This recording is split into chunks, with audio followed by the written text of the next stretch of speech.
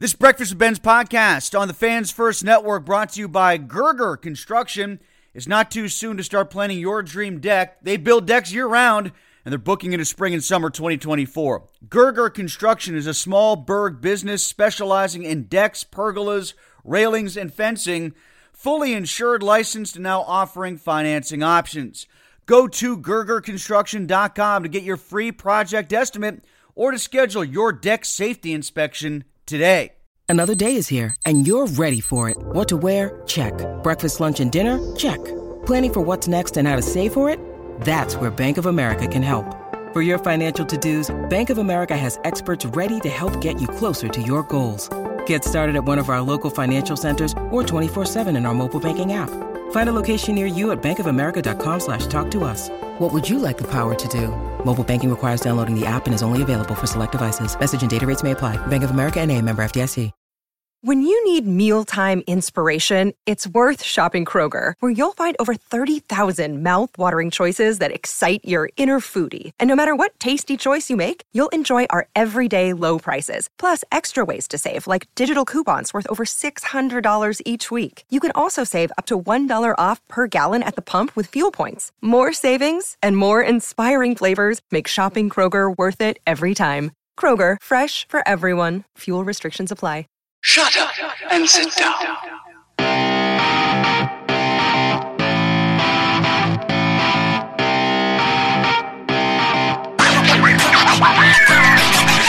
It is our weekly fantasy sports podcast here on Breakfast with Ben's at Trib Live via the Fans First Network. Jeff Erickson not with us today from RotoWire. Instead, one of his colleagues, Mario Puig, is joining us right now. And Mario, it's great to have you on the podcast. Thanks for doing this. First and foremost, let's talk about the top 150 rankings. I saw them updated. Any movers that you really noticed? Jeff put these out here. One that jumps to mind, obviously, now is Ezekiel Elliott with the New England Patriots. What about him, and how does that trickle to Ramondre Stevenson? Well, it's not the best sign for Ramondre Stevenson. It's of course, it's good to see a running back get the whole backfield to themselves. And fantasy sports, we're greedy. We want as many numbers for our guys as we can get. So Ezekiel Elliott, him arriving, sort of. I don't think it lowers the floor a whole lot for Stevenson. Stevenson's still the starter. He's still their main pass catcher at running back. But Ezekiel Elliott is more capable than who the backup would have been otherwise. And the only other Patriots running backs before this were two second-year players, Pierre Strong, who's kind of a smaller, fast guy. Maybe he doesn't have much more going for him than that.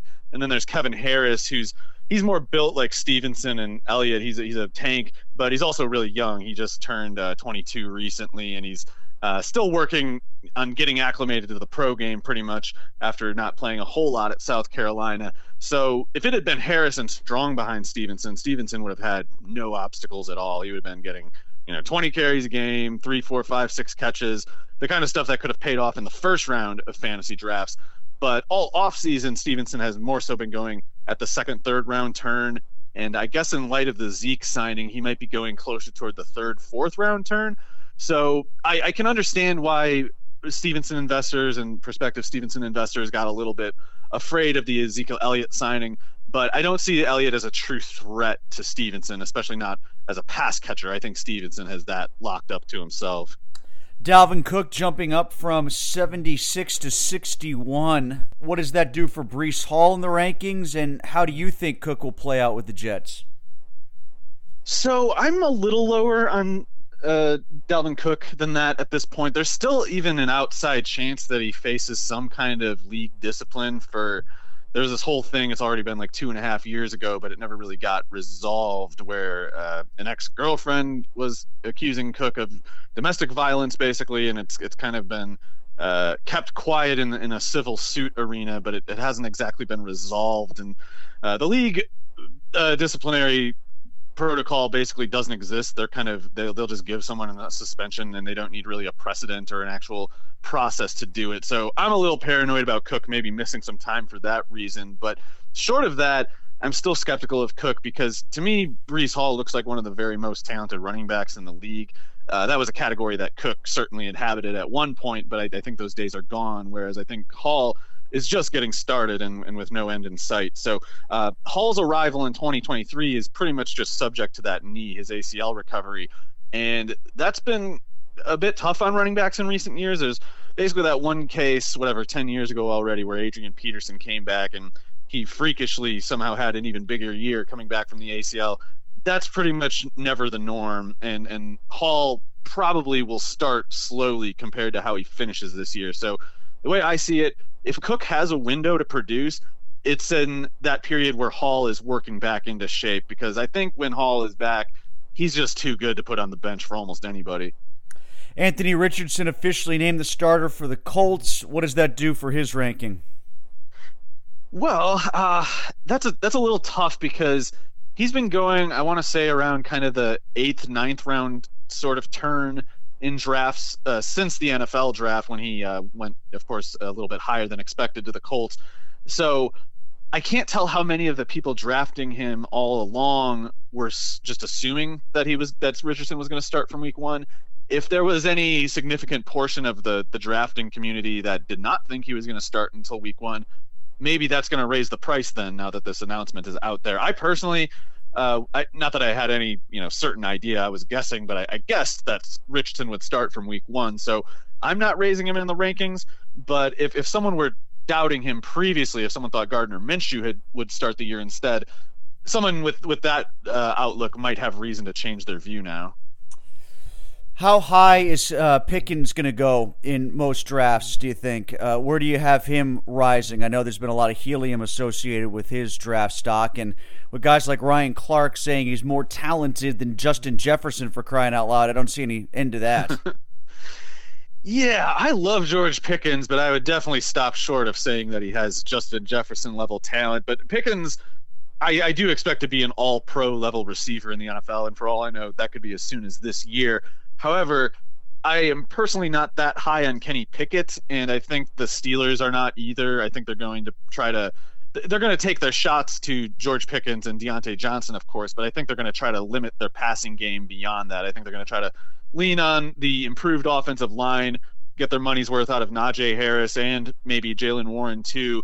And so I feel like the target volume between Pickens and Deontay Johnson might be a little overestimated, and I'm not tending to draft either player, but Deontay Johnson tends to go safely ahead of George Pickens. I have Pickens ranked ahead, so if I am picking a Steelers receiver, it is George Pickens. I saw where Rob Gronkowski was talking about Darnell Washington, the rookie tight end out of Georgia, and said he might have between 600 and 700 yards receiving. I don't know if he was talking about it for his career or one season. I mean, Gronk himself only averaged that, something like 700 yards over his last 3 years. That seems awfully bulky for Washington. I know that people are starting to pay attention to him as more than just a blocker, but at the same time, I think Gronk's going out of proportion there. Yeah, that's probably a bit unfair to Washington to expect 700 yards from him this year. I mean, I think it was kind of nonsense how far he fell in the draft. I think Washington's a great prospect, but Pat Freiermuth is a really good tight end too. And like you were kind of hinting at, Washington, a lot of the appeal all along was that he's such a great blocker. He's an asset and a real one, in especially real life. But in fantasy, Darnell Washington might not be quite as useful, because a lot of the big plays he makes just aren't going to show up in the stat sheet. So unless there's some league out there where people get points for like blocking pancake blocks or something like that, it's hard for me to see Washington showing up on the radar outside of 2 tight end leagues. And there are some of them out there, but it would require a format like that, because like I was saying before, I don't think Pickett can throw for that much yardage. And Deontay Johnson, George Pickens, they're going to eat quite a bit. And Freiermuth is way ahead of Washington in the target rotation too. So I need to see Washington with a different quarterback at the very least if he was going to have room to coexist with those other 3 guys. How are people feeling about Carr after the first preseason start? I think most of the fantasy scene kind of there are some exceptions, of course, but I think most people try to ignore the preseason beyond trying to guess who's in certain personnel packages. Like if there's some sleeper receiver everybody's watching, and in the preseason he's only on the field with the backup quarterback, that's the kind of thing that'll get people panicking. But or get, in the case of Carr, getting excited. But in my personal opinion, it's probably best to ignore preseason. I know it's hard to. It's hard to see some great play or bad play in the preseason and just convince yourself still that it doesn't matter, but it generally doesn't. There's so many anecdotes over the years of guys having great preseasons and then turning into total duds in the regular season. I mean, Cam Newton, his rookie year, had one of the worst preseasons of all time, and then he sets the rookie passing single game record in week 1 of the regular season, and had, of course, a really great rookie year in general. So it's I think you find more signal, more insight in a player's regular season history and even college production history than in the preseason. So in Carr's case, there's always a reason for optimism that he's going to this offense where he's playing indoors every week pretty much this year, and even when he is outdoors, he's in warm weather. He's had some of his worst games in cold weather, outdoor weather. Not unusual for a quarterback at all, but also having Chris Olave, maybe Michael Thomas, the tight ends with the Saints are quite good. So there's in this case with Carr, there's a pretty decent player. He's got a history of getting over 4,000 yards, approaching 30 touchdowns passing in a year. And now the theory is he's entering an offense that's maybe the best one that he's ever played in. So you'd hope he can put together a good season given all that. Mario Puig with us from RotoWire as we talk about the fantasy draft season, which is upon us. I know I've got one coming up on Labor Day weekend, another one a couple days before that. As far as what you said earlier about Pickett, I'm wondering, do you find yourself being aligned with most in the fantasy community on him, or are people starting to change their tune after the offense looked, well, at least modern in that first game against Tampa? Or does that kind of fall into the same tent as you were talking about with Carr? Well, I have Pickett and Carr in sort of a similar fantasy ranking category. Part of that is, as much as I don't believe in Pickett as a passer, he's definitely a wily runner. And he can give you, I don't know, he might be able to run for something like 500 yards this year, which would be probably top 6 for a quarterback, top 8, something like that. So that rushing yardage in so many fantasy leagues is a bit of a loophole. The rushing touchdowns that he gets a bit of a loophole too. Most leagues have 4 points per passing touchdown and 1 point per 25 or 20 yards passing. So every 500 yards and 5 touchdowns on the ground he gives you is quite a lot more in fantasy points than the equal amount would be in passing production. So there's a way for Pickett to be a better fantasy quarterback than a real life quarterback. And there's of course a way for him to be good in real life too. I just think if it's correct to assume that Pickett has limitations as a passer, then it makes sense as an offense to lean on the run, try to limit his exposure as a passer, try to make as many of his pass attempts as possible occur in situations more like 2nd and 5, 2nd and 4, less 3rd and 8, 3rd and 9, things like that. And also, the more you run, the more effectively you run, the more shots you can set up for Pickett where he's off the play action and maybe getting a single coverage on Pickens, and maybe that corner looks into the backfield for a second too long and Pickens gets loose for the big play downfield. That kind of stuff can definitely be set up, even if I'm right to kind of question Pickett as a passer. The one thing that I worry about with him is if they get into too many games where he's throwing 35 plus, 40 plus times, I worry about the turnovers popping up then, because you're kind of leaving him exposed longer. You're not giving him as favorable of situations as when you go run heavy instead. So that's my fear with Pickett. But all of those concerns are alleviated partially, A, by that rushing production that he gives you, and B, George Pickens, Deontay Johnson, Pat Freiermuth is a really good three-man target rotation to lean on. So Pickett should have quite a bit of help, including more help than last year on the offensive line. Final moment with Mario Puig here as we talk fantasy sports, our latest podcast on Breakfast with Benz. I saw on your Twitter feed, what was the bet that you put up about Lamar Jackson that you said's a lock? Is it plus 3,500 yards at plus 100? Is that what it was? Yeah, DraftKings as of this morning had hit Lamar Jackson's over-under on passing yardage at 3,500.5. So the odds on it was plus 100. So it's not the favored position, in other words. I mean, the payoff is a little better than if you take the under. And in this case, more importantly, the under, in my opinion, of course, is just totally wrong. And I understand the historical basis that this over-under was set from. Lamar Jackson has not thrown for very much in any of his NFL seasons. Even his MVP season, when he threw for 36 touchdowns or whatever, they only attempted something like 400 pass attempts that year. So 3,500 is hard to get to if you're only throwing it 400 times. However, I think that it's pretty clear that with Todd Monken running the Baltimore offense now and Greg Roman gone, that a new paradigm is coming in. And I expect Lamar Jackson to clear at least 525 pass attempts this year. I think something like 570 might be more likely.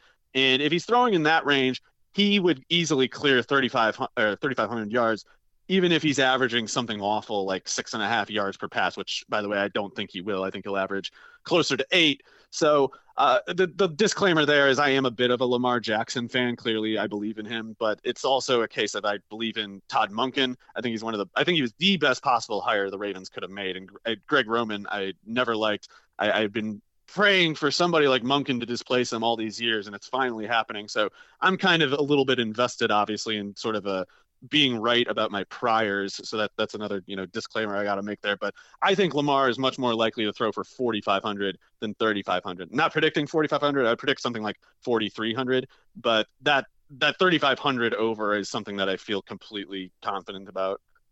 What can people find at RotoWire this week? What's gone up lately that people should check out in advance of draft season?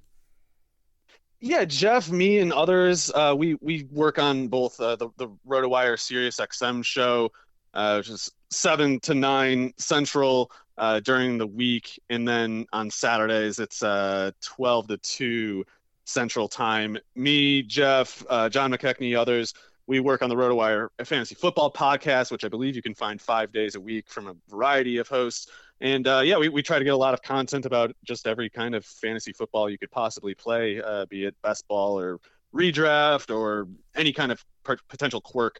We mean to be there on it. So hopefully everything you could think of. Mario Puig from RotoWire. Check them out and check us out next week for our next fantasy podcast here at Breakfast Benz.